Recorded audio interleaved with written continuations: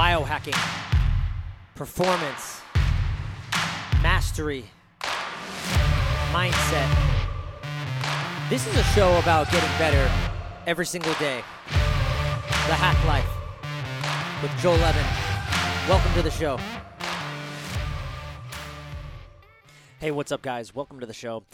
This is a real special episode, and really going, how do I say, not away from what I've always been doing and putting on the show with my guests. I've always been bringing on guests that are disruptive, that are doing something different in their industry, right? Whether it's be health, whether it's mindset, whether it's mastery, all of these things you're going to start to compile by listening to this podcast day over day. Hopefully, by the end of the year, 365 days later, you can say, hey, I stacked on some new skills.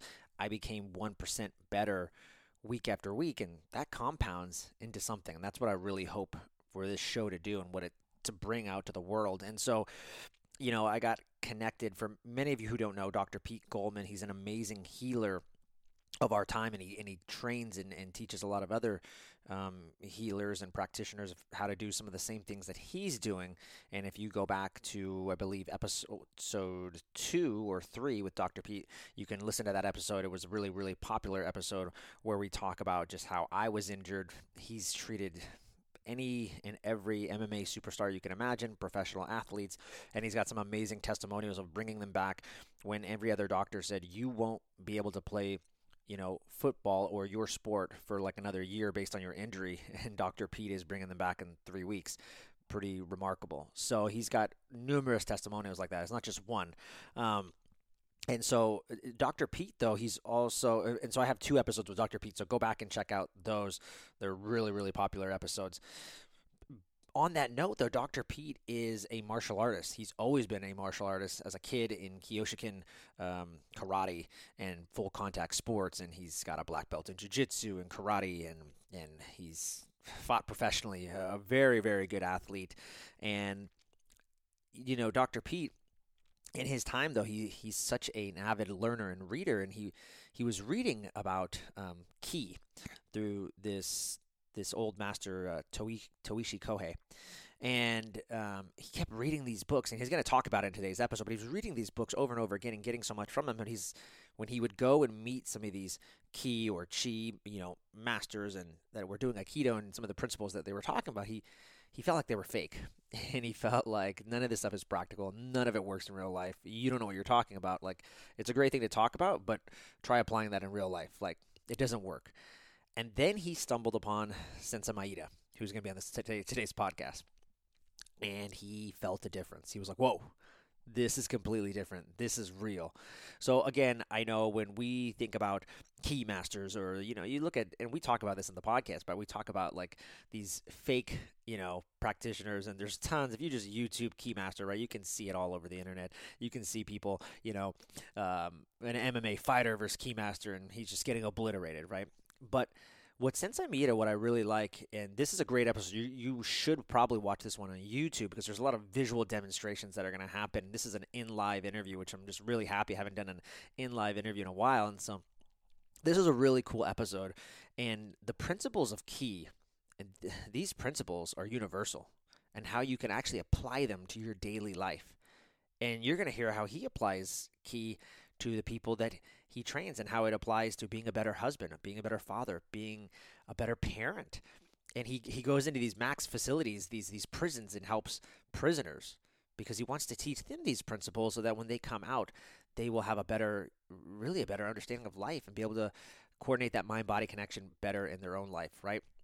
This is an amazing episode. It's really one of those special episodes that I had to like listen to a couple times and just was like, wow, like there's just so much stuff in there. And if you just look over and glaze over once, you're going to miss it. So I strongly urge everyone to probably watch this episode on YouTube. It's going to be there. But if you can't, just try to take in some of the principles of ki. He's an amazing person. You can go check out Sensei Maida if you're in California. He is in the Albany area. And what an amazing soul and what an amazing gift in this episode. And, thank you, Dr. Pete, for bringing making this connection happen. So really cool stuff. last but not least, before we get into the episode, as you guys know, most of you who are my, avid listeners, I do health coaching, and I help a lot of people lose weight in 60 days. And we do it from a holistic perspective. We don't count macros. We don't do these special diets. We don't do any of that. And really, when you look at some of the metabolic things going on, right, it keeps coming out over and over again. We're seeing it with the C word. We're seeing it with viruses and all that stuff. People that are most affected by those things are they have metabolic issues. That's just the fact. So if you're looking to get healthy and get in better shape and you're a busy professional and you feel like you don't have the time, I can help you. So reach out to me. One of the best ways you can reach out to me is just DM me on Instagram at Joel Evan Coaching, or shoot me an email, info@JoelEvanCoaching, and I'd love to connect with you and see if we can help. Cool? All right, guys, without further ado, Sensei Maida and Dr. Pete Goldman. All right, hey, I am here with Dr. Pete Goldman and Sensei Maida. Did I say that right? Sensei Maida. Perfect. It's Italian. Perfect. It's Italian. As you said. This is going to be an amazing episode. So I'll do a quick intro, and then Dr. Pete, take it away. We're super blessed to be here with Sensei Maida. I have just gotten to know him through Dr. Pete. Everybody know Dr. Pete. Dr. Pete's been on the show twice now. Interview number 3. How could we resist? But Dr. Pete does a lot of training with the Zone School, chiropractic, overall just general healing. So anybody that's trying to learn how to become a better healer, they need to go check him out. He gets the best results. Just look him up. And here's the thing, though. The reason we're here with Sensei Maida is that Dr. Pete found him and uses some of the principles in some of your teaching in the Zone School. And I've got to see a couple of videos, and what he does is incredible in terms of, and I think you'll get into it, but he's known as a Chi or Key Master. I wouldn't call it a master, but yeah, I'm training very diligently. Some of the things that I've seen you do, and we'll get deep into it, of course, is just I've seen you do some amazing things just using your Chi or Ki to maneuver and manipulate people, and it looks almost fake if you're just watching it on TV. And we all know there's those martial artists out there that they use like dim mak or whatever, like they use the touch of death, and or the Ki masters they do hiya kia, right, and then like, the person drops, and we're like, it's just fake. But having somebody like Dr. Pete say, no, this guy's the real deal, that means something. And so that's why we're here today. So that was a long-winded intro, sorry, but welcome to the show, and I can't wait to learn more. Dr. Pete, so tell us how this all started. So let me say a couple things. So I have a extensive martial arts background. I was a Kyokushin fighter. I trained with Shigeru Oyama, who's considered the greatest Kyokushin fighter ever. I was there 6 days a week, 2+ hours a day. I was fighting the best fighters in the world in that style in the early 90s. And it's, if anyone knows about Kyokushin, the name says it all.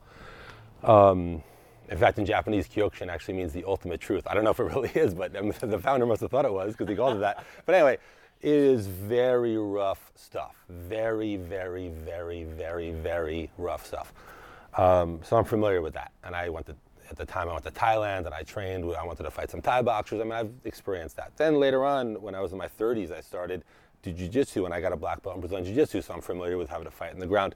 So I'm familiar with different martial arts. Now, I picked up a book once by Toei Sensei, Koichi Toei, his name. I just picked it up in a secondhand Japanese bookstore. And I was like, and I read the book. I'm like, man, this is one of the best books I ever read. That was it. I wonder if I could learn this. But it said Aikido, and I was like, oh, Aikido, that's the worst. Like, what a joke. I'm like, Aikido is the most pathetic excuse for self-defense, around. I mean, but I thought, maybe people join Aikido schools to, meet friends and get in shape and have community. So I didn't think it was terrible. I just thought, right. Yeah. I just thought if they thought it was for self-defense, they were kidding themselves severely. So I said, Aikido was kind of disappointing.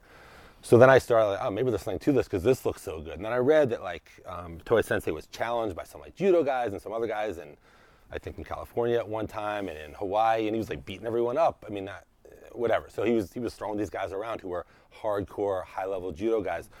So I said, well, this is obvious. It seems to be real. But I didn't understand the difference between what we'll probably find out later about Aikikai, which is a lineage of O-Sensei, which is stuck around but is really far from what the founder taught, to Ki Society, which Toei Sensei, who was the top student, who was only 10th dan ever given by Sensei while he was alive.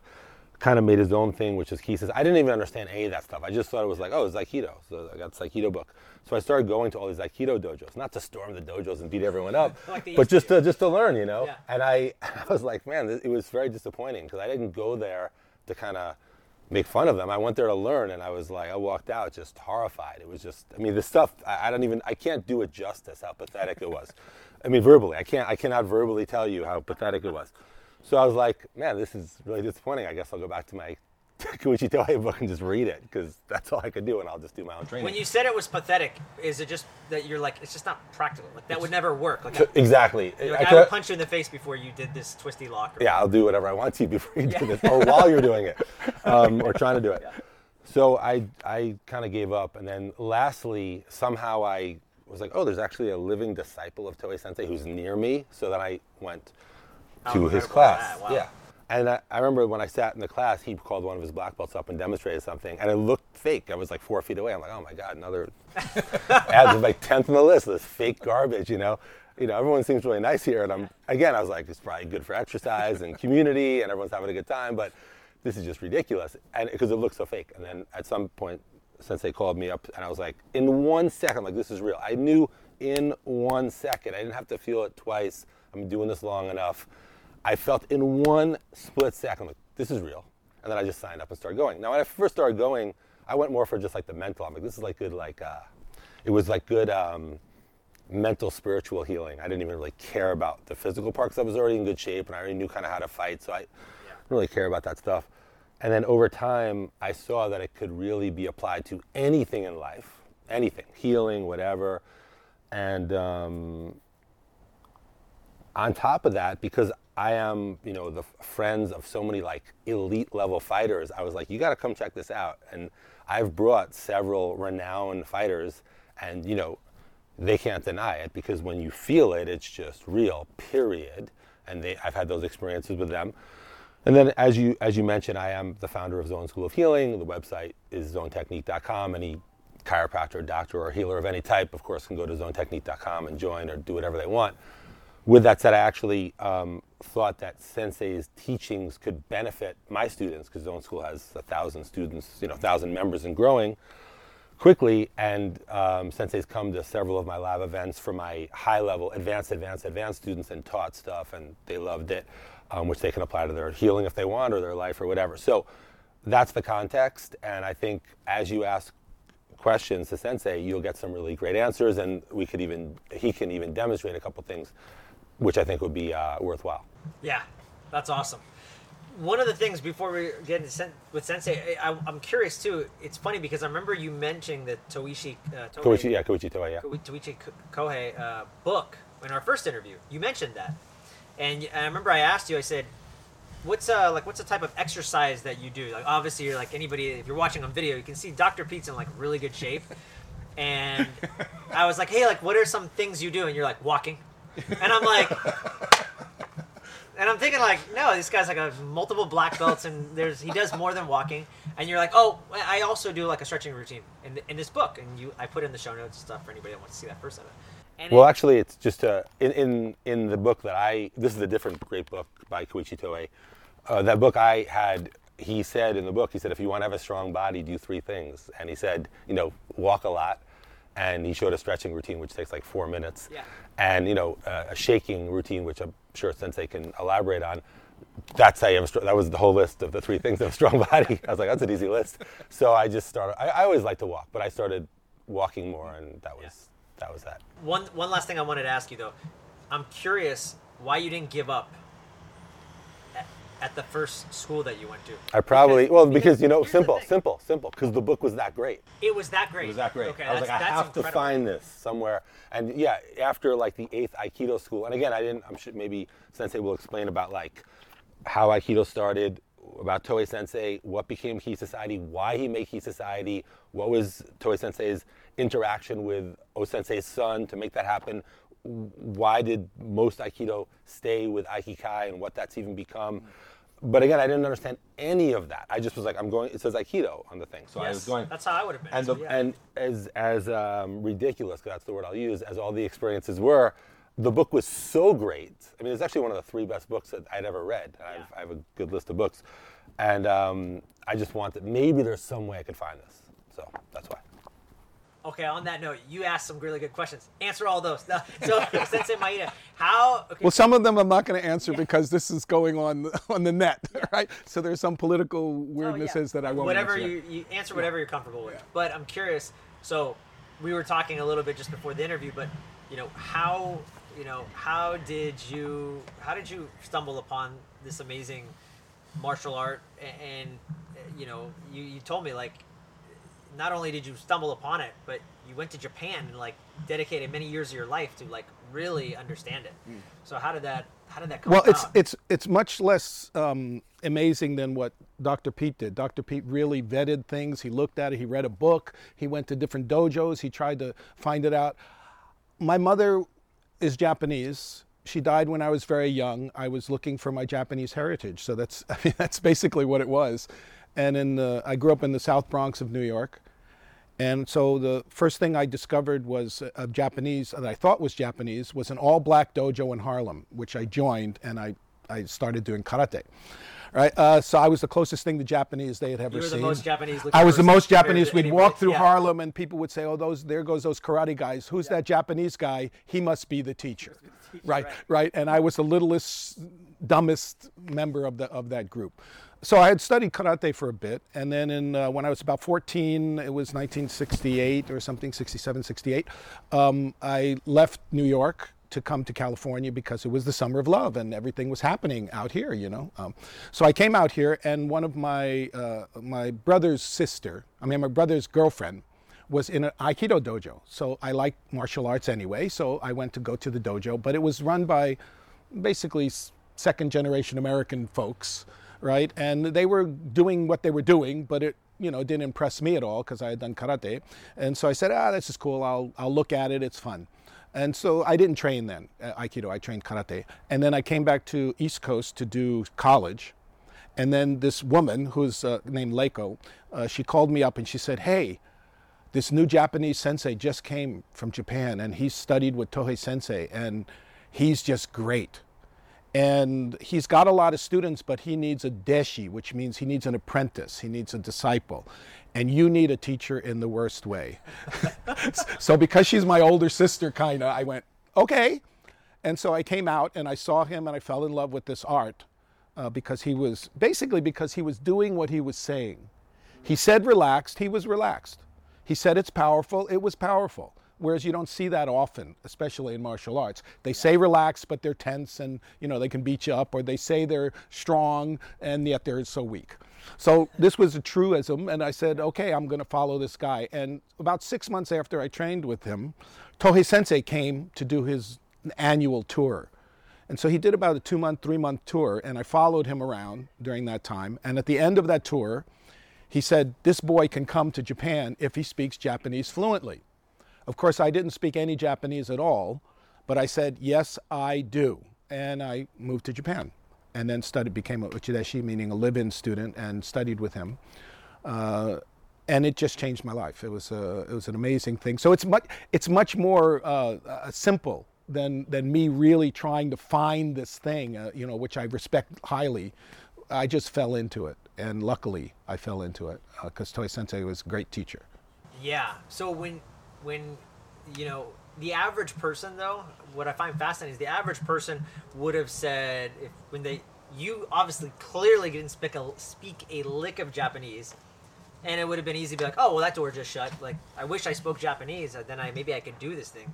But you were like, absolutely not. I'm going to figure out a way. I have to do that. Like, was that always something inside of you? Like this? I don't know, but it turned out then I was going. There was no doubt about it in my mind. Whatever I had to lie or steal or whatever, I'm going. Because Tohei Sensei is just, my original teacher was very good, but Tohei Sensei was just phenomenal. And I wanted to be him. Yeah. I don't want to be him now, because he's passed away for one. Yeah. But two, he was an old Japanese guy, and I don't want to be an old Japanese guy. I want to be me, right? But I really wanted to do what he did, which was to show that relaxation is stronger than tension. And a positive attitude is always better than a negative attitude. you always have a choice. People say to me, like, I don't know, maybe just because the way I am, they always go, "You're so happy all the time. You're smiling all the time." And I say, why not? You have a choice. You have a choice to be grim and nasty or to be happy. It's not that I don't look at the negative. I do look at the negative, but I treat it positively as much as I can. And this is what my teacher, I don't know if he's in, can you see Toy Sensei? Toy Sensei taught me mostly. Even language. Try to say no negative words. Try to be as positive as you can. And try to treat everybody without collision. Yeah, that's his art, and the reason I really like Aikido is because you can talk philosophy all you want, and when somebody's bending your arm and you got to show you're not colliding, and we'll do that if you want. Just start off the routine, okay? Absolutely. Okay, so why don't you stand up? Oh boy. And stand up. Right. So should I take off my headphones? No, it's not going to be violent. Oh, okay. At all. I was looking for the violence. Right, it's not going to be violent. So put your arm like this, make a fist, make your arm strong, and what I want Dr. Pete to do is bend this over here. Okay. Go ahead. Right. So he can bend it, right? He's a strong mother, right?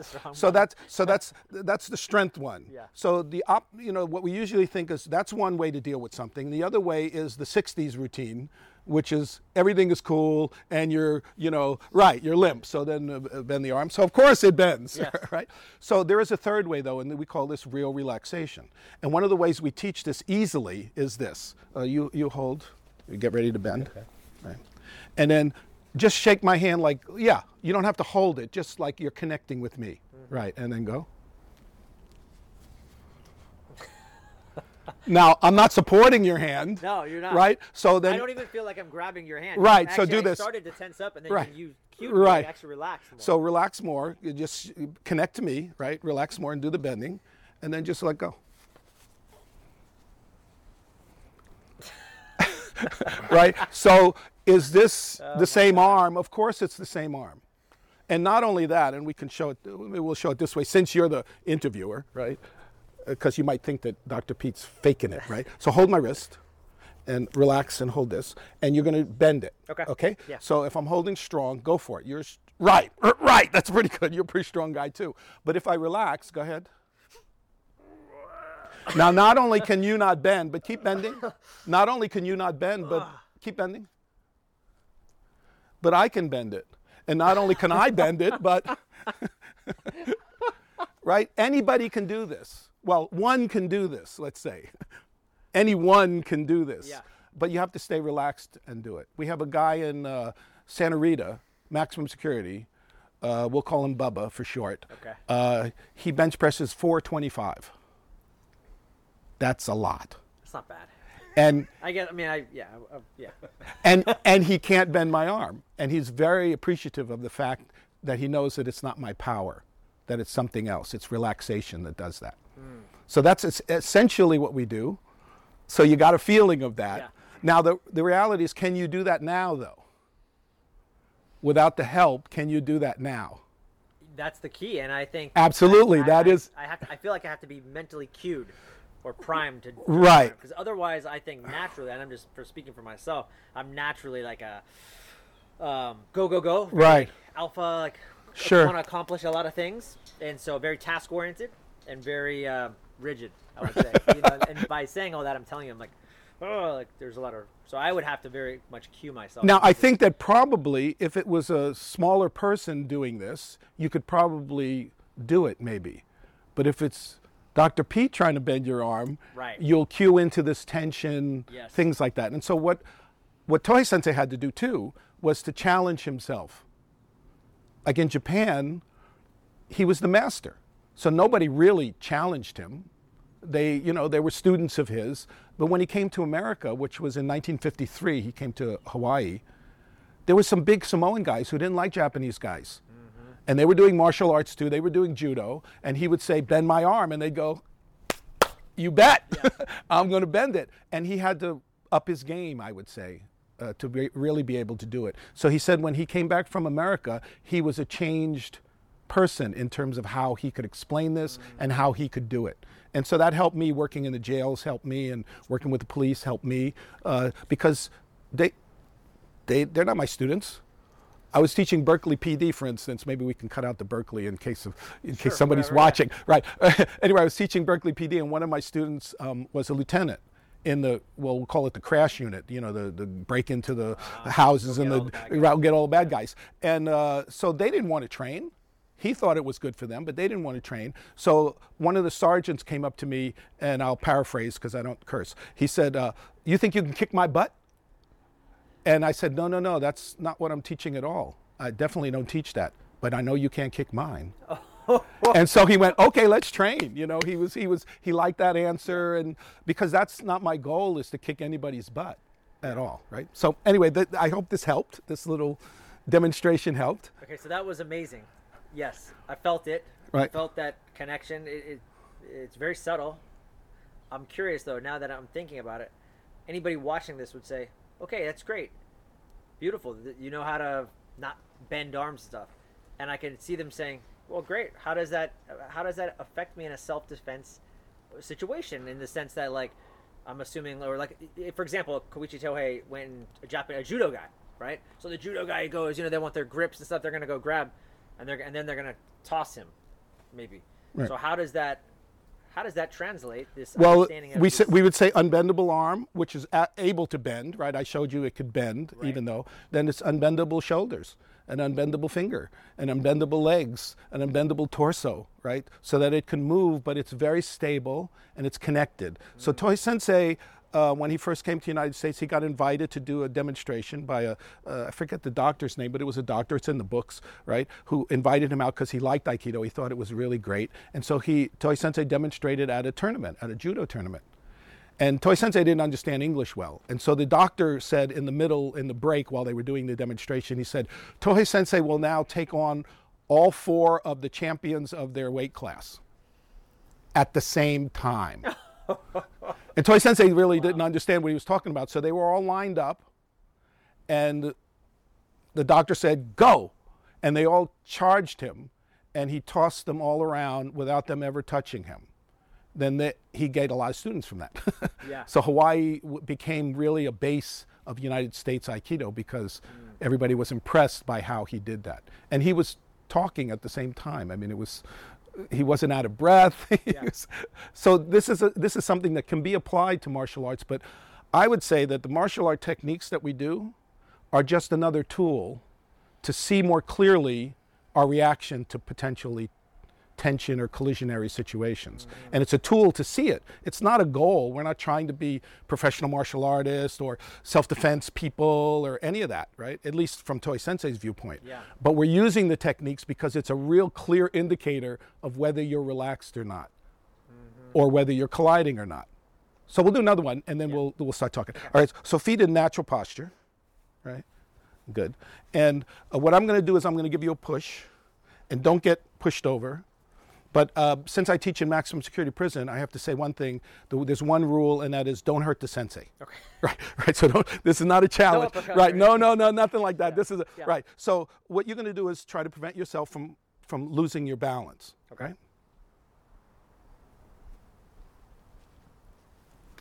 So you wouldn't call that a hard push. No. Right. No. Okay. So try something else. Okay. Without hitting the sensei. Yeah, of course.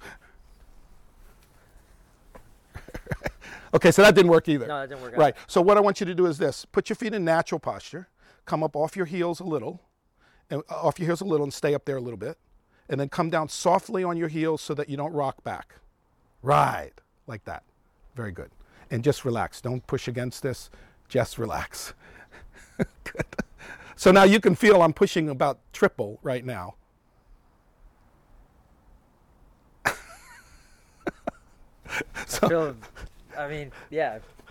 Right. Way more grounded.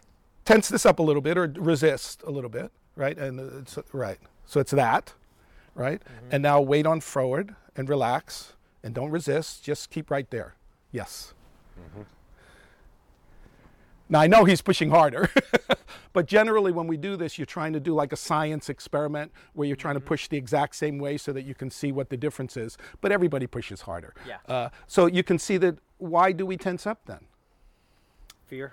Right. When we know now, right, that just staying stable, right, will keep you more stable, right? Yeah. Rather than resisting it. Now, you know this, so even like, you can't turn around because you got this, but move your body around like this a little bit, right? And then but keep the same feeling and stop, but keep the same feeling of forward feeling and relaxed and stable. Yeah, so you didn't lose it, right? So you got it.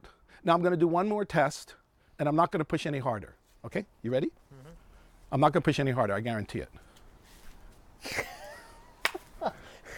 I was anticipating that one. Right, so what that means, that's not a bad thing, but what that means is that it's really not in you yet.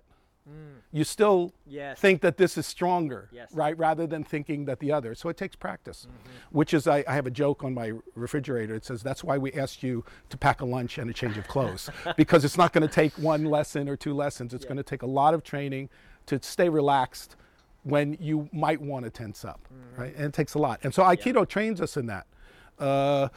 You do some martial arts, right? I did Kaiju Kembo for a long time. Right, but like you don't. Kempo But you don't do any like grappling. I did jiu-jitsu I met with. him at jiu-jitsu. That's With how we Carlos. met. was With Carlos' Carlos student. Sapone for Okay, 4 years. so this might interrupt your microphone, but maybe not. So you're going to go and choke. Okay.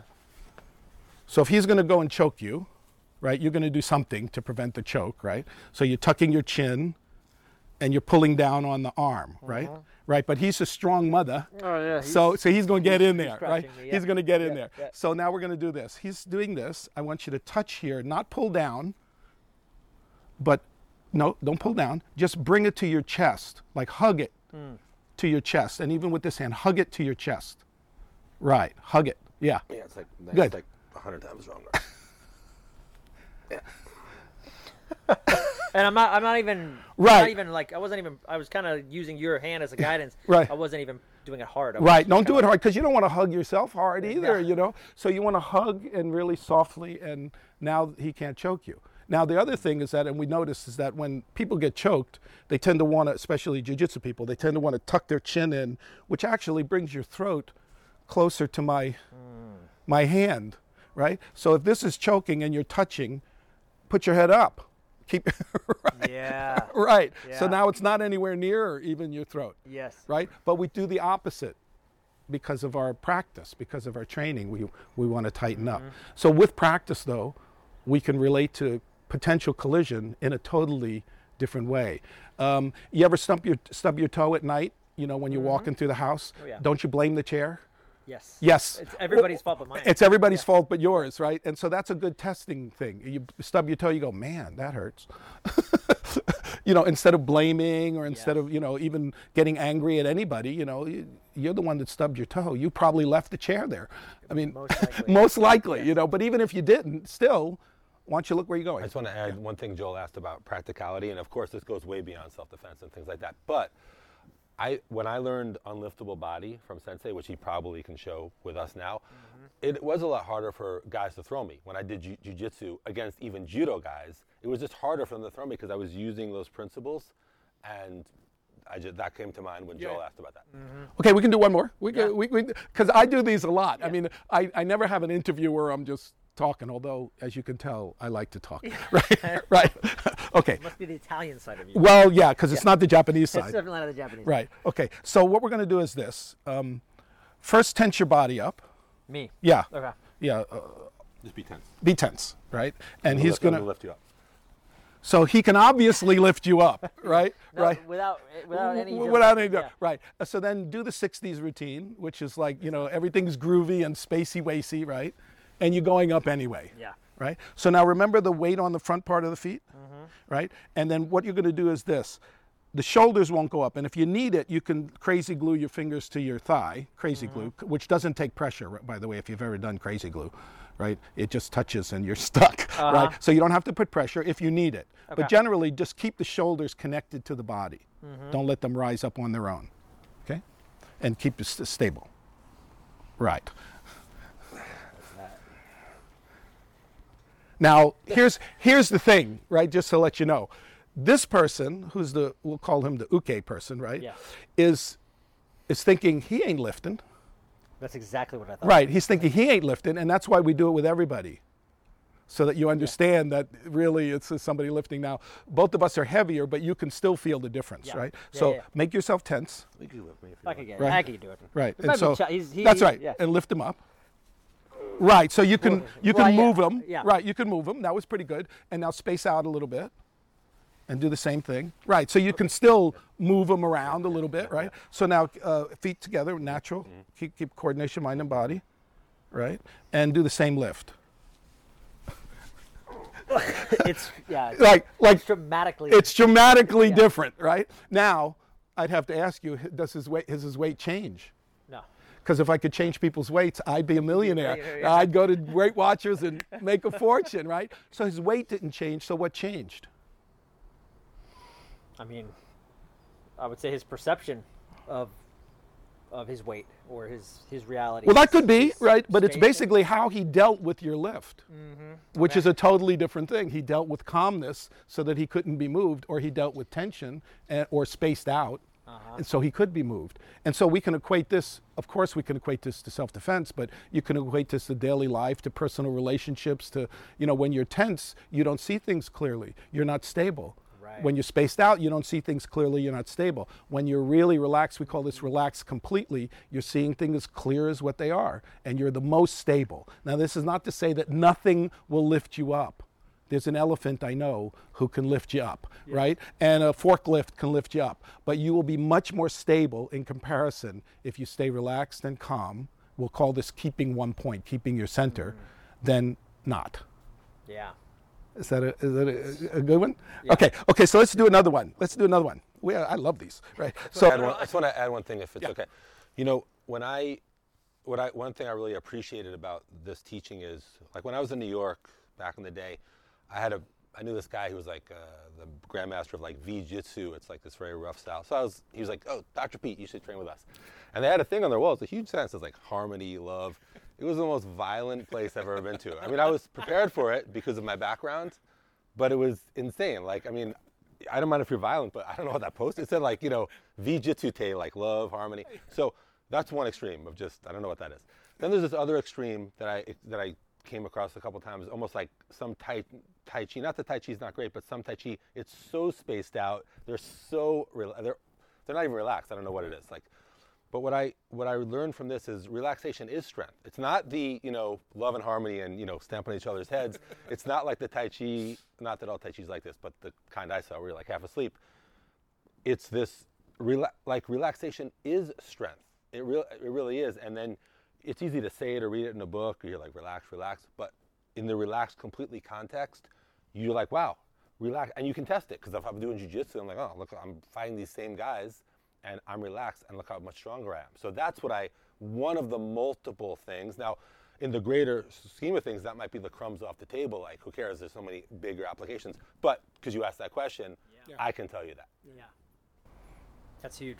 Yeah, he understands this really much clearer than many of my students do, because he's had this experience of other things and not just just doing this. So we'll do one more. Put this foot forward, and put this hand forward, and hold here, right? And you can resist, but don't move your feet, right? And he's going to move you. Raise them up? No, just push them. I'm going to push them out. Okay, got it. Right. So of course he can push you back. Yeah. Right. So try something different. Right, so that's sort of limpier one, right? Limpy. Right. So try something different. Anything on your plate, right? So okay. So now find the balance between. So now just relax and shake my hand as if I'm giving you a new Tesla. Look that way, right? For free, right? Okay, go ahead. No. And you're not gripping me. No, I'm not at all. You're not really hanging on to me. It's just sort of like Dumbo and the Feather. Disney, maybe you're a little young for this. No, I got Dumbo. I got some Dumbo books at my house, actually. Right, well, you got kids, maybe. Yeah. Right, so Dumbo had a feather, and the feather convinced Dumbo that Dumbo could fly. But of course, Dumbo didn't need the feather to fly, right? Obviously, because the feather disappeared, but he could fly. So this is the same. You actually don't need me, but you need the idea. Relax, and look that way, look past, right? And then do test again. Right, very good. So I'm much more stable, You want to try it with, let's try it with Dr. Pete, since what usually happens is that this person usually says, well, he's just setting this one up, man. You know, we got some stock in this thing, right? So first tense body, right? And so you're going to use your whole body and right, there you go. Excellent. So you can move him. And limpy wimpy. Right. Good. And just extend big up on the front part of your feet. Right, go. Yes.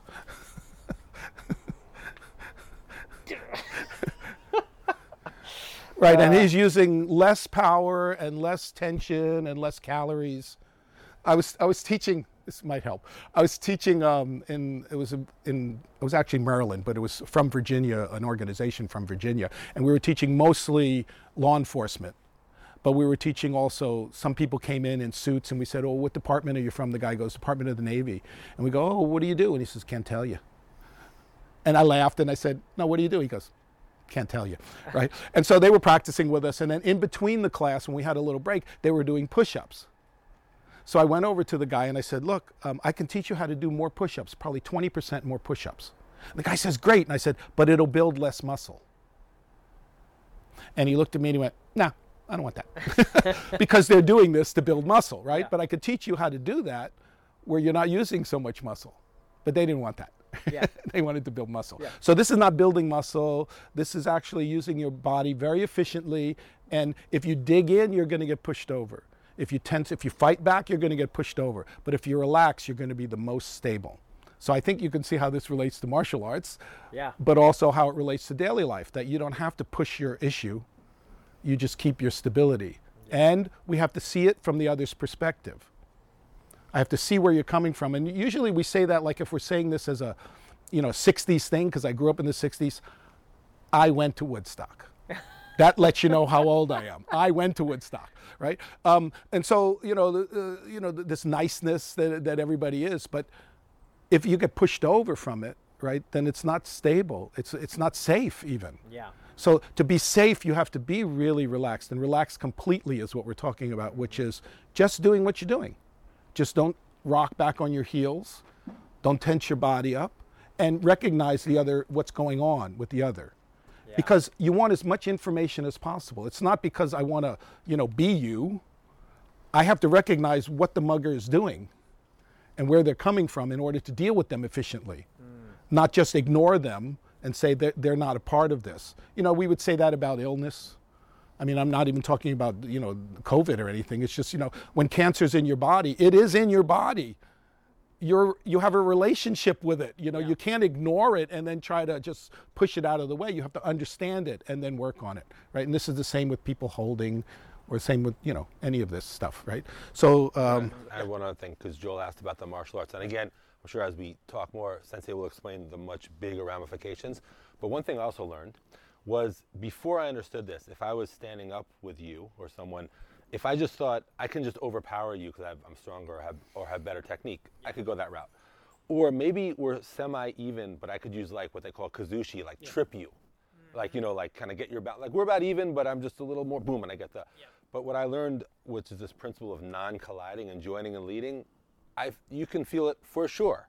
And then when I'm back at jiu-jitsu messing around with these guys, I'm like, well, this is obvious. So I'll let Sensei explain it, but I could just say, in the meantime, if I could just show, like, if I'm just using like brute strength or technique, that's one thing. Or let's say I'm just doing a quick, kazushi, but if we're kind of locked up and Joel's pulling me this way, like in the old days, I'd be like pulling him this way.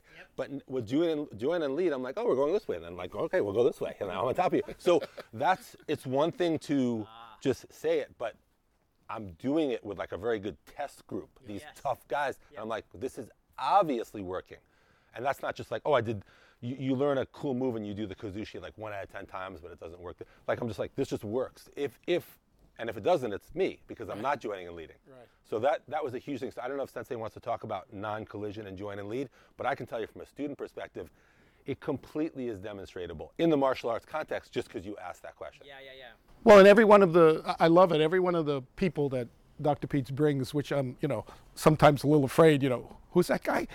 Whoa, he's going to eat me, right? But they all feel it.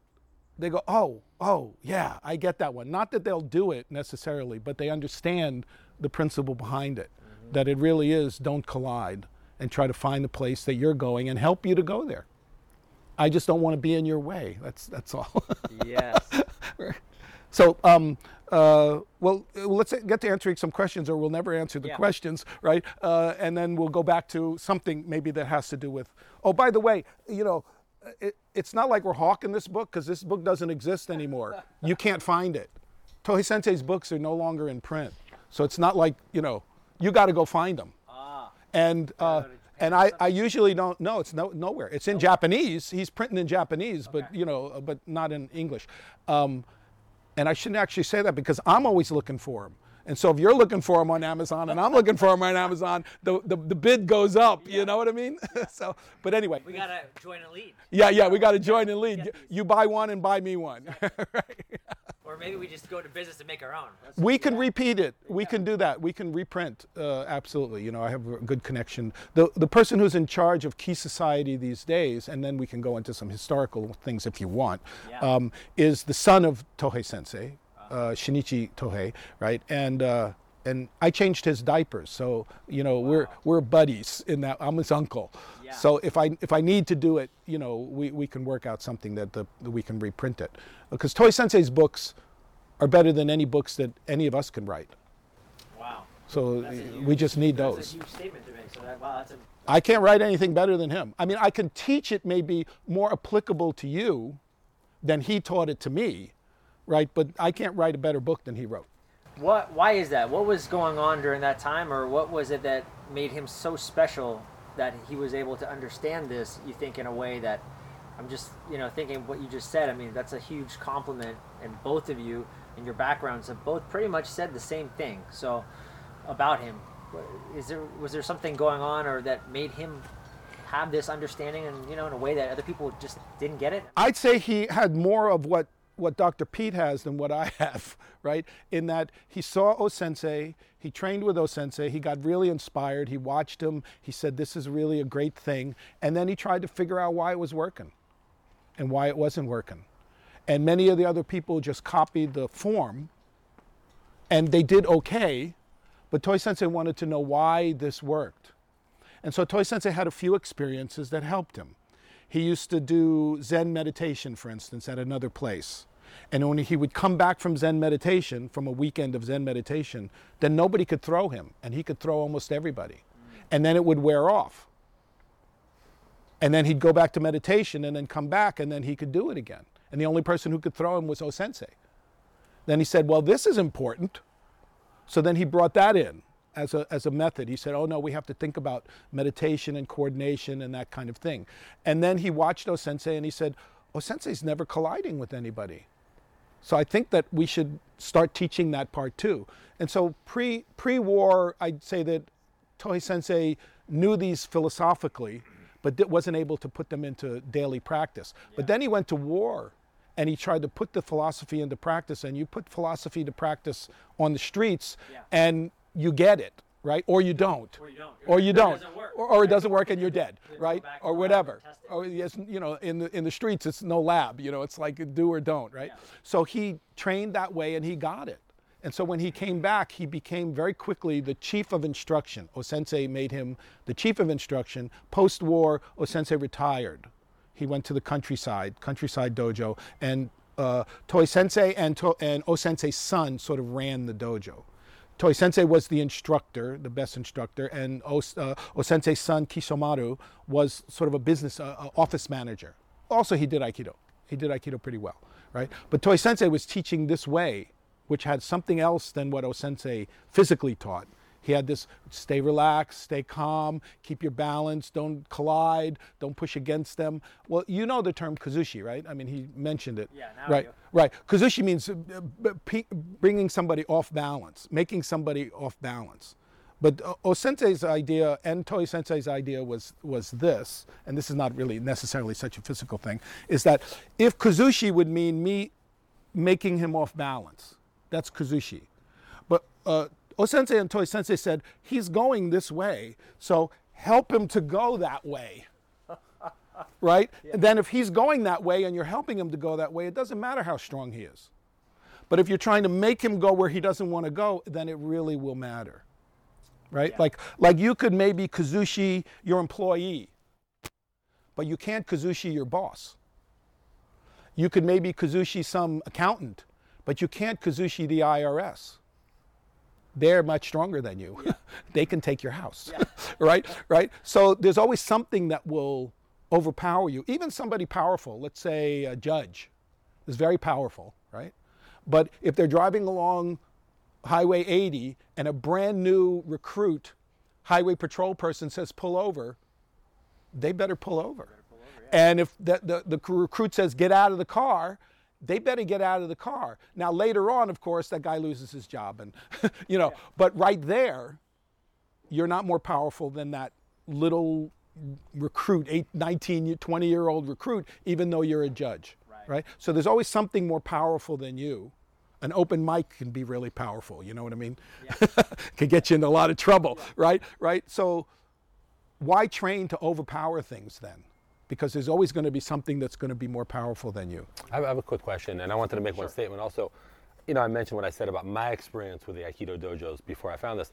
I'm sure there's like that 0.5% of people who do Aikido who are tough. Like they're probably cops and they know how to like grab fingers, and there's probably someone who exists on this earth from the Aikikai lineage who is tough. So I just didn't meet them, but they may exist. So I just want to say that. So if someone's watching and they're like, I do Aikido, I'm tough. Okay, I bet you are. Good. Okay.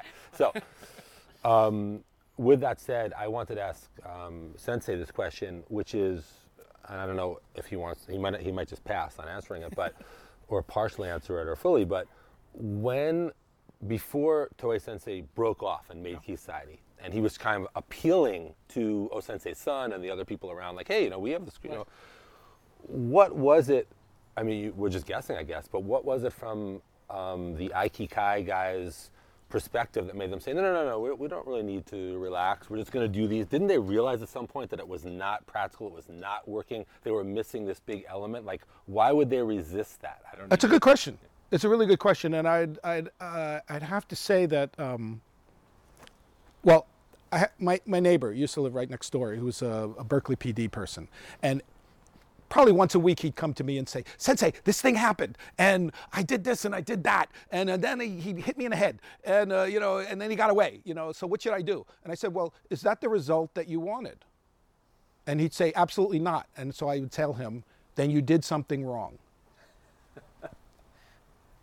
Obviously, you can't make the other person do something, right? So you did something wrong if it's not the result that you wanted, right?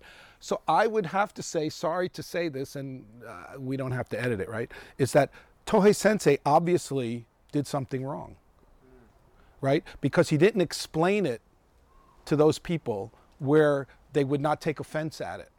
These were people who had studied just junior to Tohei Sensei, and he would go up to them and go, boop, and push them over. Yeah. Or they couldn't throw him or something. And he would say, no, we have to do it this way. But obviously he explained it a little incorrectly because they took it bad.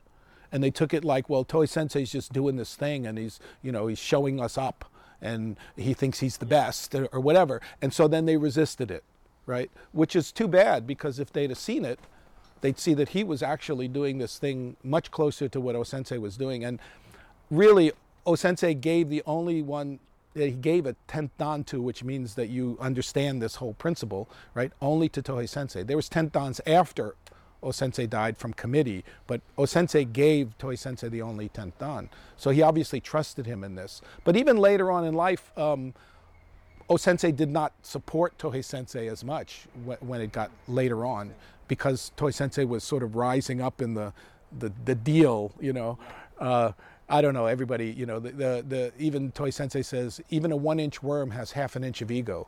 So you have to. Well, there's that book, I think it's called 48 Laws of Power. I never read it, actually. It's a very famous book. But I think the first law is never outshine the master. So right. Maybe. Well, you want to actually show it so that people don't. That's why I really appreciate it. Like when I'm showing these guys, the Silvas and these guys and the Gracies, that I try to approach it so it never feels like this is something better than you. This is something in addition to what you can do. And look at this, and you can do this too. And I try to do that as best I can, so that I don't make the same mistake my teacher made. Yeah. Because obviously, he could have kept Aikido altogether if he'd explained it in a different way. But he was young then too, so he was born in 1920. So in the 40s, he was 20-something. He was 20-something, and then when he got back from the war, he was 30s, and still you're in a weird thing, especially when you can do something that the others can't. Right? Then that becomes problematic, I think. So I chalk it up to youth or something, but that's we have to say the truth, which is that obviously something was incorrect in how he described it if he wasn't able to convince people. And then on a side note, and again, I'm not sure how we will answer this either, but these days, so someone is a 6 dan, 6th degree in Aikido, but they stumble across Sensei somewhere, and like, wow, I heard about Ki Society, and then he's doing something simplistic, like there's a thing called Tenkan. I don't know if he'll show it, but it's a thing, where one of the ways to, it just means off the line, but one of the ways to demonstrate it would be if someone's just grabbing your wrist, and how would you deal with that? And he's just holding their wrist, and they can't do it after they're a 6 dan. Now, I've asked Sensei this before, but I want to, if it's on film. Yeah. I would think if I was 6 dan in Aikido, and I'm doing Aikido for 30 years, and then I can't even just this guy's holding my wrist, I'd be like, when are your classes? What's your schedule? Right. But it seems like a very, very, very low percentage of them do that. They're just like, oh, that's cool, have a nice day. That just seems incredibly odd to me. I don't know if you have a more insight. It's odd. It's odd to me too, but none of the people that I train with this is all Toei Sensei. This is not really me. Anybody can do this, right? But all the people that I expose to Toei Sensei's philosophy, especially the high-ranking Aikido, nobody says this is bunk. They don't say it doesn't work. They don't say it makes me feel bad. They just go, oh, this is really great. And then they just never come back. And I think it's because they have a place already, wherever they are. They have a place, and they feel like they have to give up that place in order to start this anew. But I try to tell all of them, your skill is great. What you have, you don't have to destroy it, or you don't have to get rid of it. Just use it, right? And use it with this, and then you'll be doubly good. It's not like it's not going to take anything away from you, It must be a universal psychological thing, because in Kyokushin we'd have a lot of, way back in the day, they come to Kyokushin, like Shotokan black belts. Right. And we were nice to them. We weren't like, and they were just like, semi-conscious or, and I thought they'd be like, I should start from scratch here. We put on a white belt, right. But we never saw them again. And it happened again and again and again and again. But like when we go to like a karate thing or something, I don't have to tell anybody. Even the masters, they put on their white belt and they sit. They go, okay, let's go. But because I did bring Sensei to Japantown to a very high level Kyokushin lineage dojo. This guy is really good. I can tell you that in many ways. He's as legit as it gets in that kind of full contact karate fighting. Yeah. And I told him, and he just started like with a white belt. I mean, this guy is like, no one's ever seen him in a white belt. He's like, where do I stand? Where do I line up? Because they're smart. He's a great guy. He's a great guy. He's a great guy too. Yeah, really sweet. So it's not common that people will give up their rank or their thing, to start something new. But I'm trying to help everybody understand that you don't give up anything. You're not giving up anything. You're adding something that might help you to do this thing better. You don't have to throw anything out except your ego. You might have to throw it out, right? So what they call this in Japanese training, there's many different words for training, and it has many different levels. From keiko, which is just like exercise, to the top, which we'll call shugyo. And shugyo means spiritual polishing. And if you've ever seen a stone get polished, it starts off rough, and it ends up really smooth, but at the bottom of the cage is a lot of dust, right? So the dust is your ego and your anger and all of that stuff, and so you have to shed that. And unless you shed that, we were talking about to your friends, the jiu-jitsu group, this is not going to work really well if you don't give up your anger, or if you don't give up your thrust for overpowering. It's not going to work as good. The crumbs are good enough, though, right? That's what some of these guys say. Well, the crumbs help me not to get choked, so I'm down with the crumbs, But to really understand this, to be able to do this in daily life and other circumstances, there's going to be some dust at the bottom of the cage, right? Which is, you have to drop your collision, you have to drop your ego, you have to drop your want to win, And also you have to, from my experience, you have to trust that relaxation is stronger, because it's easy to like go to class and then it's like I'm at jiu-jitsu with a very tough guy and I have to remember like I'm going to be stronger if I'm relaxed, because it's easy to be like, okay, well, this is this guy. This is different. This is different, right? And then you get crushed. And I've found that I'm not, there's plenty of room for improvement that I have in this, but I'm good at that. Like even at the toughest guys, I stay relaxed. Right. I still might lose, but I do a lot better than I would have, or I do even better. And I just am like, I've resigned myself to, I am stronger when I'm relaxed, and I'm relaxed in the proper way or as good as I can, and the results are tangible. Yeah. Well, with more positive reinforcement, positive experiences, that's when it's in your tool bag. Everything stays in your tool bag, by the way. Your anger, your frustration, your collision is still in the tool bag. But if you don't use it a lot, that stuff goes to the bottom of the tool bag, and at the top of the tool bag is relax and coordinate. So when you reach for something in a rush, you're going to get the good stuff instead of having to dig. You can still, by the way, dig and find that anger. I mean, it's still there. It's still there. We all have the capacity to do any of that, right? It's still in your bag, but it's not near the top.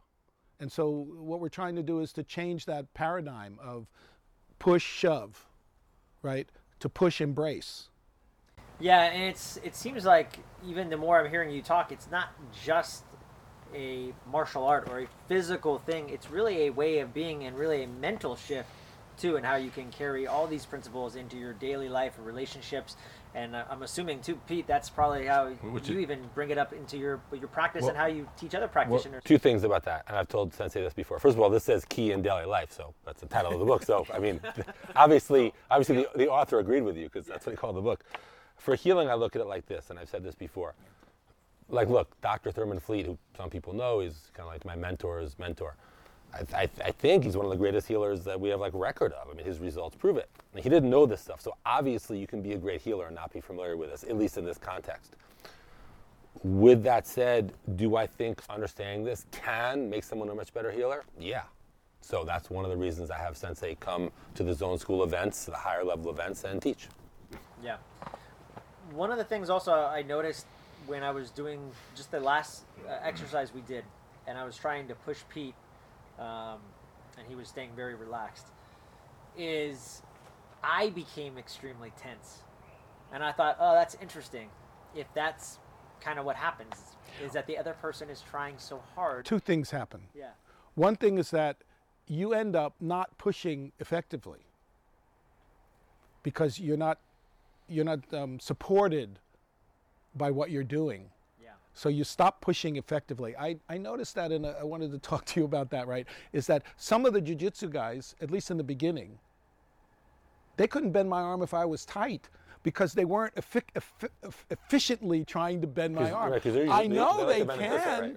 I know they can do it, right? And I said bend, and I'm going, well, this guy's not even bending my arm. Because that's a very like unfamiliar. Because they're trying to bend it this way to break it. So they're like, oh, bend it this way. They have to process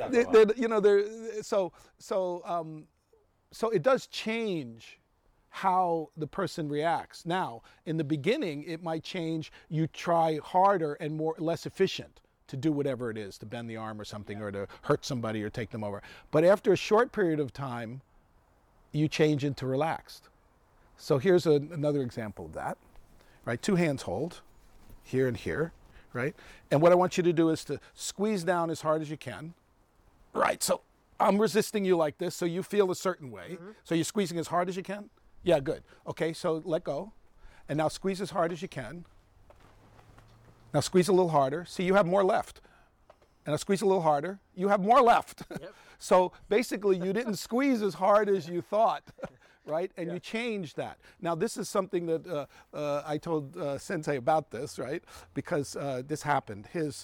I guess Sensei, Masoyama, the head of Kyokushin, the founder of Kyokushin, right, went to see Tohei Sensei. He's a little younger than Tohei Sensei because he heard about Tohei Sensei and he went to see him.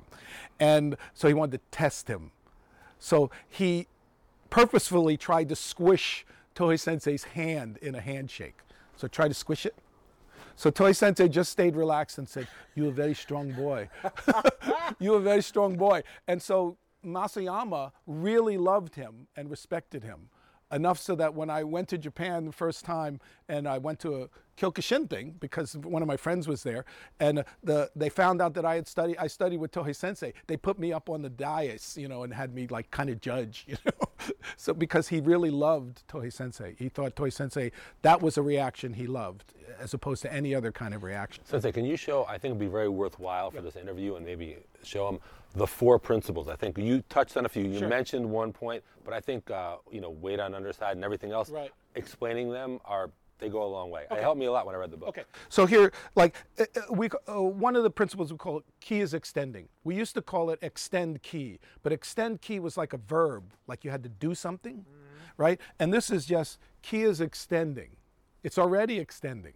So because ki is extending, this becomes very stable. So that's one of the principles, is ki is extending. The other one is keep one point, which is your center.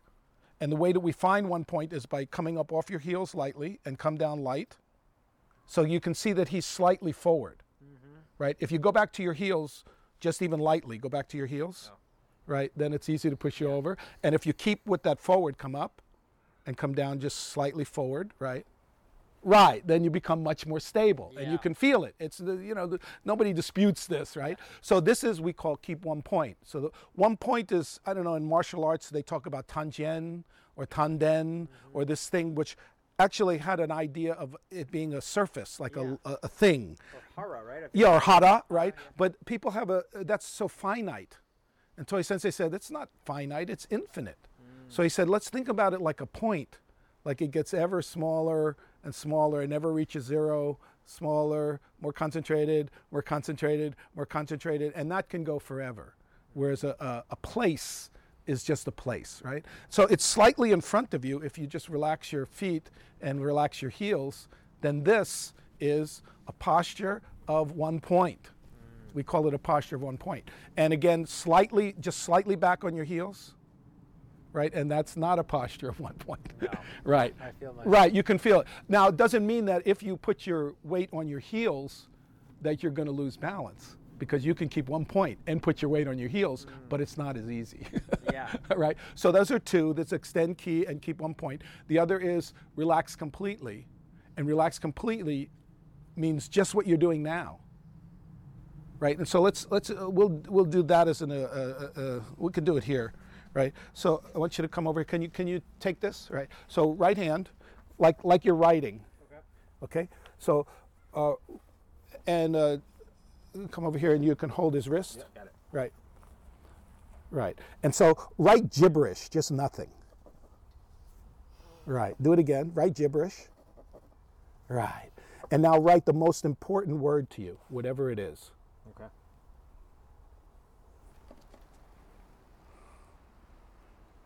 Right. So, what changed? I mean, you know what I mean. All that changed was focus, intention. Focus or not, right? Focus or not.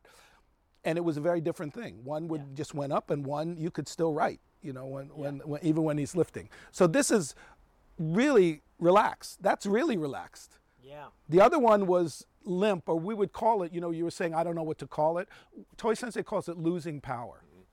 Limp is losing power. It's not paying attention. It's just letting things fly over you and letting them move you around. There's a term in Japanese called ronin. Ronin. And ronin is sort of like, Toshiro Mifune, the masterless samurai, runs around, or the guy in the baby cart. You don't have a master, and you're just running. You always hear these popular movies like The Ronin. Right. Is that what it is? Right. Thing? Okay. Yeah, so ronin means wave person. Ronin. It means that you're tossed about by circumstances of life. So that's not stable. It's not a compliment. No, it's not. People use it now. It almost seems like he's a rebel. Well, actually, what ronin means in Japan now is the time between high school and college, when you're not going to college yet. You're a ronin. I mean, you haven't decided what you're going to do, and you're just floating around waiting for some opportunity or something. So it's not really a compliment, although we all wanted to be Toshiro Mifune when we were in the samurai days. So it's relax completely, keep one point. Weight on the underside means calmness. So if you look at, well, I wouldn't bring up Lake Tahoe these days since it's all full of smoke, right? But if you look at Lake Tahoe, it's very calm, and you can see that it's deep. You can feel that it's deep. You can feel the depth of that. So weight on the underside would be this. Offer your hand like this, And just relax like you're shaking hands. Right. Okay. And first think on this line. Right. And then, of course, this goes up. And then relax your arm and think on this line. Think of everything is on this line. So the weight is settling down.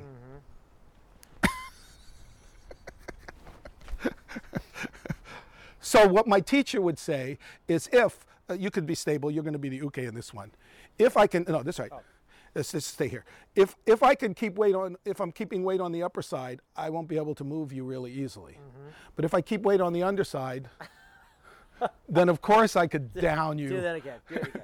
Do it again. Right? And so if I can down you this way, then we can walk off into the sunset, right? You know, so then do we need to do a block like this if you can down like this? So therefore, you don't have to worry about it. You don't have to do this. You can just do this and you have more time to stop whatever's happening. You know, for instance, well, hard to say this because it's a police thing, and I try to teach the cops in this one too. You know, there should be something. Tough group of people, by the way. They're very stubborn in their own Oh, ways. you bet. They think they know everything and anything. Can't teach them anything new. And so, before you even say that, I'm always thinking about what you're talking about, Toishi, and trying to get the Key Society to, or not the Key Society. The Aikikai, right? The Aikikai, Aikido people yeah. to understand this. And It I ain't can that see easy. It's not that easy. it's not easy. So for instance, I think in the training manual should be, if you come upon a scene that somebody has a weapon, like a gun, take cover first. That's a good idea. But they don't have that, right? They teach that. But nobody does it. They Nobody approach does it. like this, Yeah. and then when you move, I have to shoot you. But if I'm in cover, then you could move and I can wait till I see you doing the actual movement to recognize that it was a sandwich or that it was a telephone or that, you know, it was a toy. You know, you have time if you're covered. But if you're not covered, I understand why if somebody moves fast and you tell them to drop it, you got to drop them, right? But if you were covered first, then you wouldn't have to, you would not have to do that. So even something simple like that could prevent a lot of accidents. Because I know it, even the most hardened officer doesn't want to shoot somebody. I mean, even if you're really crazy and you really don't mind shooting people, you don't like the litigation. No. Right? You know, I mean, there's all negative parts of that. So if you approach that way, I think that even something simple like that would help people not get into that kind of a problem, that you don't have to react to that. There was a Berkeley PD, one of my students, a Berkeley PD guy, who approached a scene, this is maybe 25 years ago, 30 years ago, who approached the scene and the guy had a chainsaw and it was running and he was swinging. And so what the officer did was tell everybody to back off, and then the guy started approaching him, and he backed off about 3 blocks. Drew his gun, but backed off about 3 blocks. The chainsaw stalls. He goes up, he takes it away, he hooks him up and drags him off. Now, all of his buddies said, no, that was the perfect opportunity. You should have iced him. You should have shot him, right? And he says he thanks the training every day because he sees that guy all the time. Yeah. And he didn't, you know, you can do that if you choose to do that. But if you don't, yeah, I would say that, yeah, if you don't feel like you can withdraw, yeah, you gotta, you know, you're not gonna get cut up by a chainsaw. Right. But if you look at the thing more calmly, you can see it better, right? And then you can make the better decision. So these are the principles of what we train, right? And we train them, not that you have to know them. This is one of the seniors in our dojo came in our system came into the dojo, and he looks, and we usually have these things, the 4 principles on the wall, Tohei Sensei's picture, you know, and a key sign up there, and he says we should take those down, put them in the garbage. And I went, oh damn, like what's he talking about, right? And he says because people think because they're up there that you're doing them.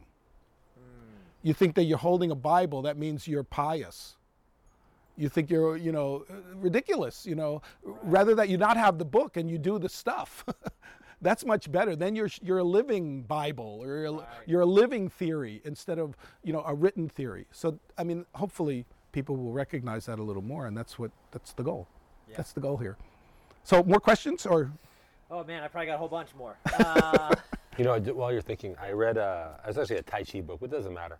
And it was a pretty cool part. The author of the book was studying with this legendary Tai Chi guy, you know, Chen Ming. Yeah, Chen Ming. And his life, the guy's student's life was falling apart. He was so upset. And he went to the teacher, I don't think he spoke English. It was a translator. And he told him this like harrowing, 15-minute tale of, he was ready to kill himself. And the teacher goes, just relax. And he said when he left, he's like, man, what kind of, like, that's the most horrible advice, And he said, when he wrote the book later, he realized that what good advice it was. And it just brings me back to what I said before. Of course, we're talking about relax completely. It's a little different. But this principle of relaxation, you hear it all the time. I mean, Gurdjieff, who was a famous metaphysician, he used to tell people to look at like their tension in their body, because Gurdjieff said it's a lot easier to get energy, with like air and food and sleep. But people are dissipating energy all day because they're tense. So even Gurdjieff knew, and Dr. Fleet talked about it too, same thing. So like a lot of smart people have figured this out, and you can't pass by that. Like that, the proper relaxation goes a long, long, long, long way in multiple ways. Well, a great segue. Great segue. Tohei Sensei was giving an interview, and people always ask him when he's giving an interview, they're always asking about Sensei, right? And so after a while, years and years, Tohei Sensei's like, what am I, shop liver? I mean, I got my own system, man. What are you talking about, right? So the guy's asking him, some interviewer's asking him, and says, well, what is the most important things that Sensei ever taught you? And Tohei Sensei's a little pissed, right? So he goes, the only thing that Sensei ever taught me of any value was how to relax. And the guy is like livid because he's an Aikikai guy. He goes like, how could you say that? That's so disrespectful. And Tohei Sensei looks at him and he says, do you know how to relax? It's not something little. It's something huge. It's not a little thing. It's like huge thing. It's the only thing. It's the master thing. And so that's how people view this thing. Yeah, I can relax. No, you can't. You can relax under certain circumstances, but you can't relax under others. You can relax when you're in power, or when you think you can control the situation. Then you can sort of use relaxation because you feel comfortable, about doing it. But try to do that when you're not in the upper hand. Try to do that when you're in the lower hand. When you're, well, I guess I could say this. I was looking, because it's true, I was looking at, maybe it might have even been one of your interviews, so sorry if it is, right? But one of the jiu-jitsu masters was saying that he matched somebody and the guy had already done 3 fights or something, and he had his eye bunked out or something. So he wasn't in good shape. And so the master, the other guy said, well, yeah, they said, well, take him out, now's a good time. And he said, no. I think I'll just play it like normal, because the guy has got his eye poked out, and that's a really good thing. And everybody said, oh, what a wonderful thing. He didn't take advantage of it. But would he have done that if the guy was in perfect shape and was ready to rock and roll? Maybe not. Probably not, right? Yeah. And so it's not whether you can do that when you're in a more powerful position, but whether you can do that when you're in an underdog position, too. Whether you can stay relaxed when you're in the underdog position, not when you're in the most powerful position. So can you stay relaxed when your wife says, we're going here? You're in the underdog position, baby. So can you say, okay, or relax and not even fight yourself? Say, it's okay, I can do it this way, right? Or not, right? Then when you're in the upper position where you can just say, your kids, we're going. Right?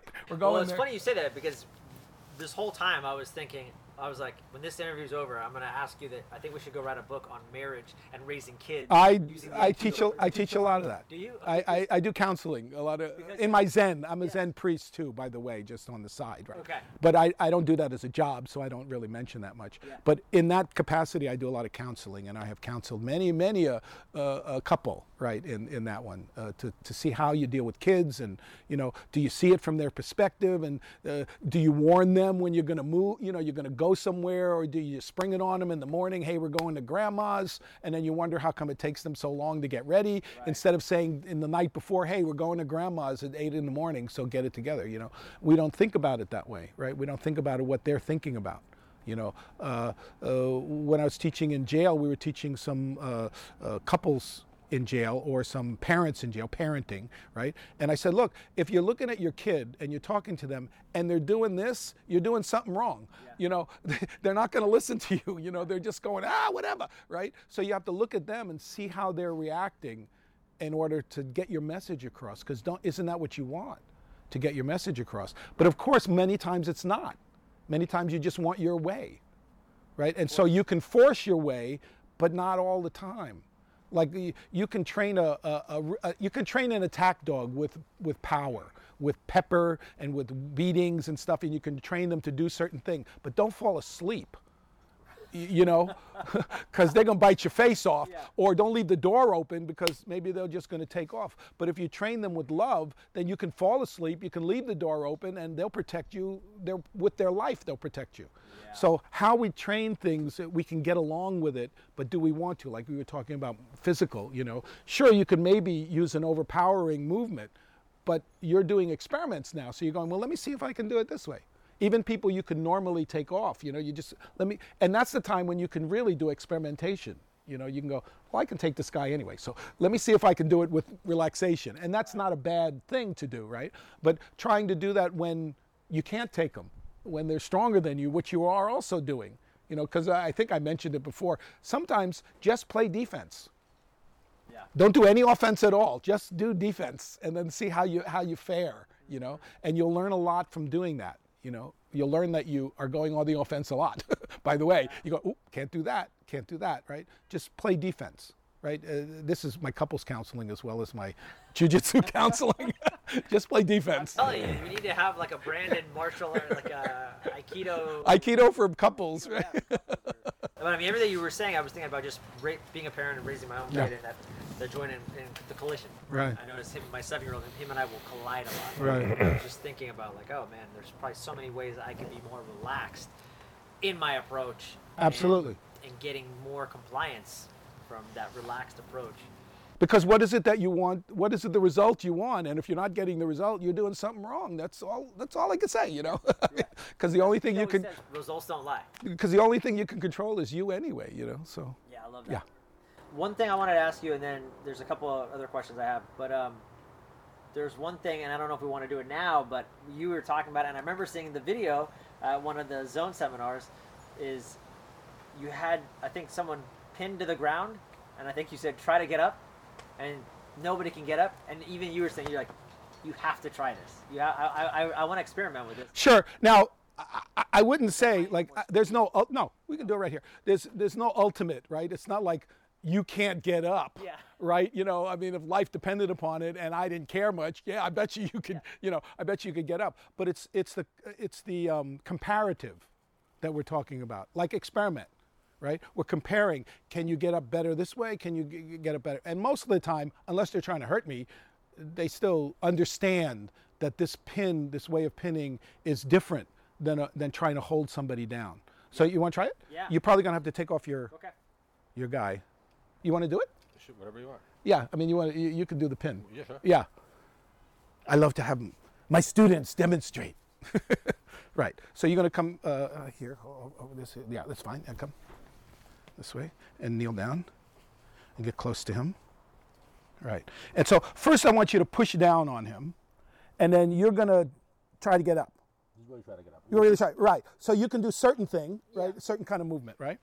And so now I want you to really keep on, wait on the other side, 1 point. You can touch here, here, here anyway, so you don't hurt your fingers either, right? And then just keep 1 point and keep yourself stable. Okay, now jump up.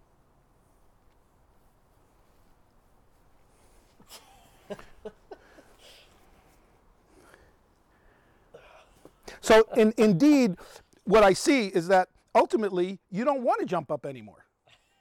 And it's not because it hurts, it's just because it ain't working. It ain't working. Right. So when we're pinning somebody, let's say as a policeman, if I hold you down hard, if you're a fighter, you're gonna keep wanting to get up. Right. Right? But if you hold him down soft, like he's holding, and you can move if he moves, right? Okay, go.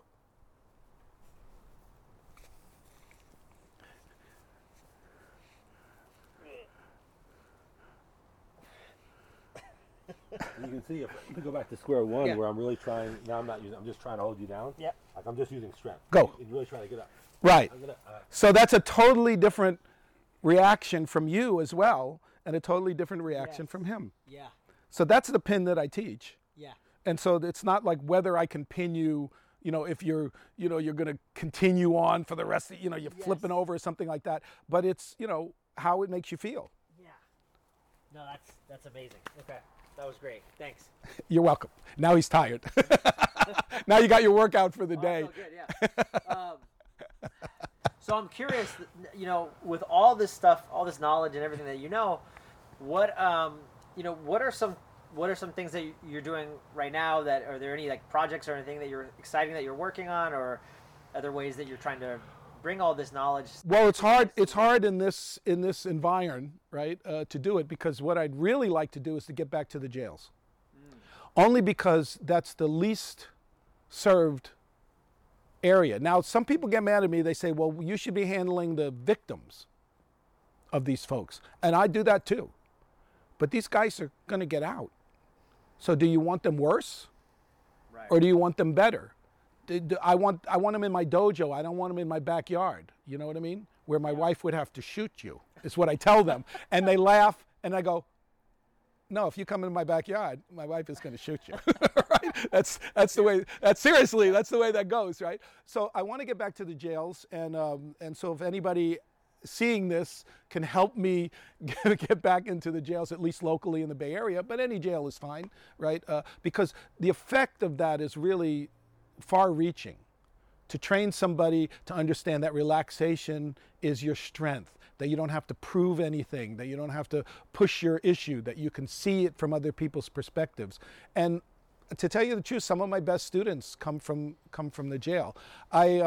This comedy relief. I saw my first person, it must have been 12, maybe 15 years ago. I saw my first guy out that I knew in the jail, right? Wow. And so I was eating Chinese food, and a bunch of cholos come in, and they looked like cholos. They had the shirts, the white shirts, and the tan pants, and the button, and everything, right? And so they were all bald and tatted up. And they came in, and I thought, oh crap, what's going to happen? And then they were just ordering Chinese food. That's what they were doing. So they ordered it, and in the crowd, I heard, "Sensei, Sensei." And I look around and I go, oh shit, that's Jose. Uh-oh. Do we have anything on that he can recognize me going home? But I said, hi, Jose. He said, "Remember me?" I said, "Yeah, absolutely. When'd you get out?" I didn't think you were getting out. I didn't say that. But so then they ordered their meal and they went outside, and then we finished our meal, and I was with my little kid and my wife, and so we walked out, and out of the crowd, the guy said, "Thanks, Sensei, because Jose is much better now than when he went in. He's a much calmer guy. Thanks a lot." Yeah. So, this is a very big effect that can have on society too. Yeah. Much bigger. I mean, it's a good effect to have on law enforcement. It's a good effect to have on criminals, because those are sort of, actually they're probably like this. They're not really the ends of the spectrum, right? But it really will help both situations out if everybody stays calmer and relaxed and recognizes that relaxation is strong. It's not weak at all. It's very, very strong. It's stronger than tension. And so once we recognize that from a practice viewpoint, then we can put it into daily life. Yeah, huge. I have a couple more questions, lightning round kind of questions that I usually ask. Sure. But before I do that, is there anything that I didn't ask you that you wish I had? And then Pete, maybe there's even something that you're like, you know what? There's one thing I don't. Pete would know more than me. Enough on, or that might be valuable. I think we covered a lot of great stuff, actually. If you want to go to your lightning round. Okay. If something pops up, you cut me off. What are some choices you think you made in your life that made you who you are today? Well, actually, all the choices I made in my life made me who I am today, sure. Right? And I sometimes I look back and say, I should have done this, but I'm pretty happy.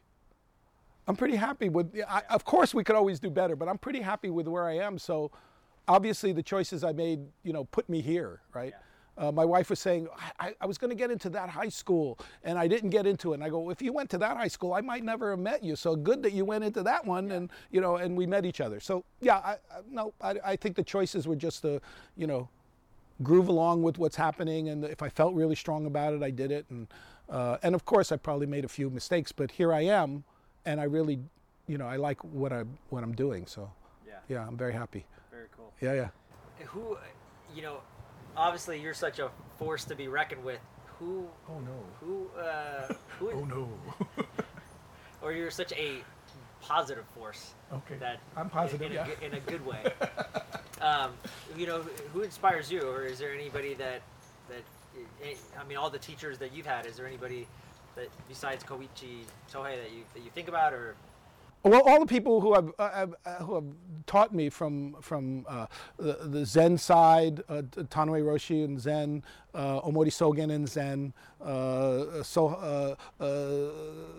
Suhara Koen, who taught me Kyudo, taught me archery in Zen. That really, helped me a lot. William Lay, who was a body worker, was a student of Moshe Feldenkrais and a student of Ida Rolf, direct student of both of those, and developed a system that really helped me a lot. But all of those really, I mean, just honestly, all of them pale. Tohei Sensei really molded me in a way that that was so big. And also, Tohei Sensei, even though he usually says, you should just do this, he allowed me to do Zen at the same time because he found that when I came back from Zen, I was improved. So he said, whatever's happening over there is good. So just, you can keep going over there, right? And Tanoi Roshi the same.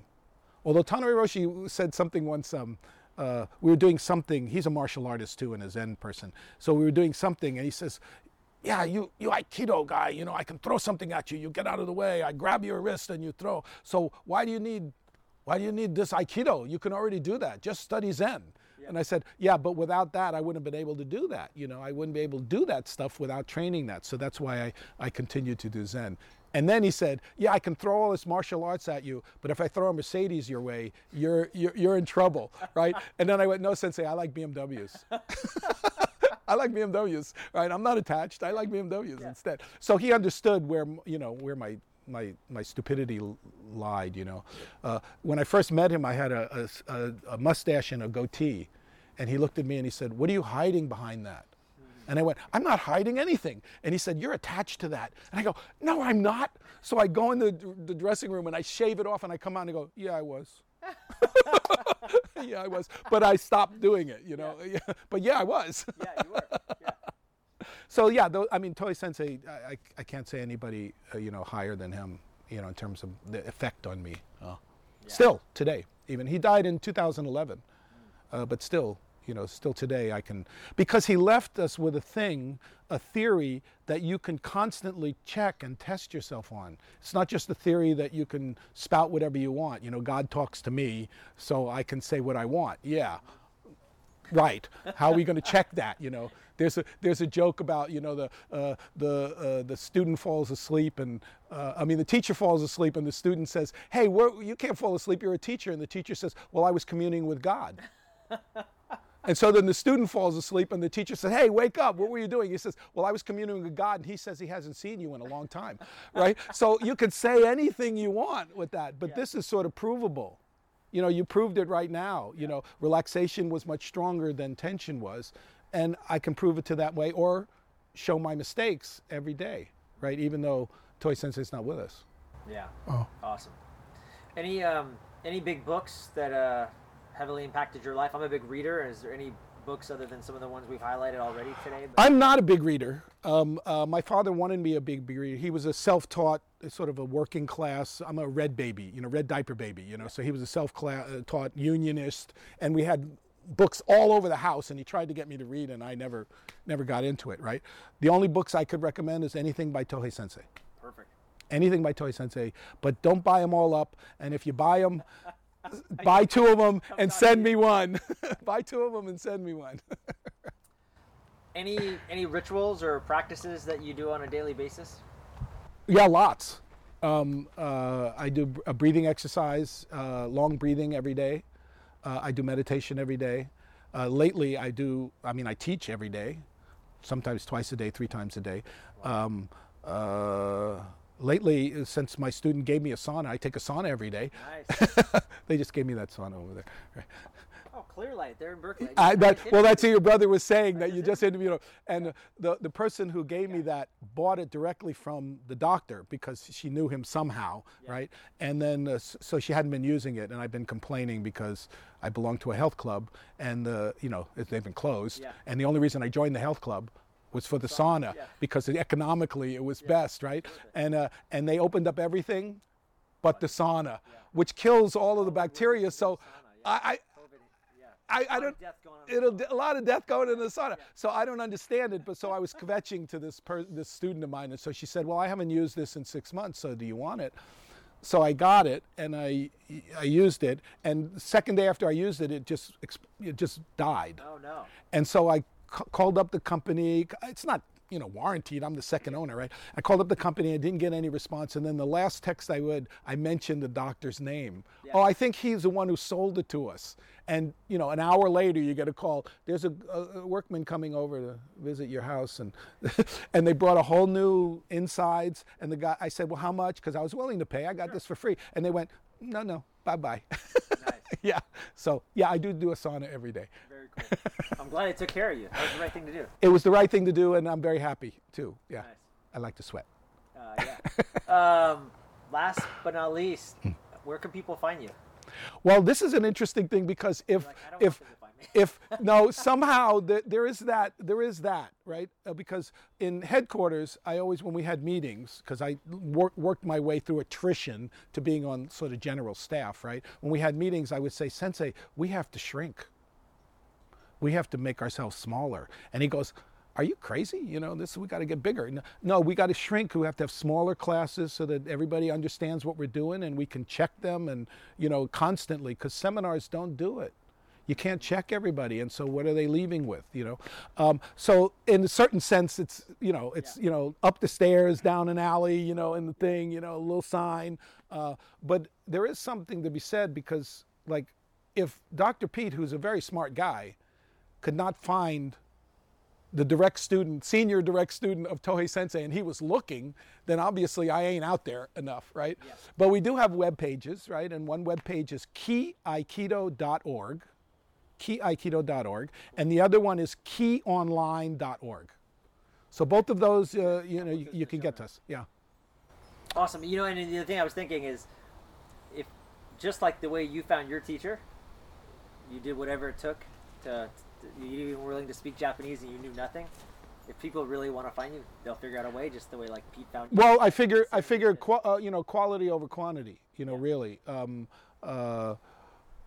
But also there's the touch people just like with a workshop, or touch people with just a little thing. One workshop can help somebody change something. One workshop in the jail can help that person change how they're. If you go online, there's a little thing about the jail program, and some of the the things that those guys say is just heart-wrenching. About how, oh man, I didn't realize that this could, that I could be relaxed and I could really do things that I want to do, and it's just amazing. So so even workshops or something like that is always really good. I do it for corporate. I do it for for anybody. Jails, police. When they want it, when they want it, when they want it, right? So yeah. So I mean that's how you can get me. Cool. Through us. Sensei Maida, Dr. Pete, thanks so much for being on the show. Thank you. Thank you so much. All right, that's it for today, folks. I hope you enjoyed this episode of The Hack Life, and if you did, please share this episode on social media and then tag me at Joel Levin Coaching. And don't forget to subscribe to the show on iTunes and give us a 5-star rating so that you don't miss any other great episodes. We can only spread our message when you share this knowledge with others that need it. Thanks a ton, guys, for the support.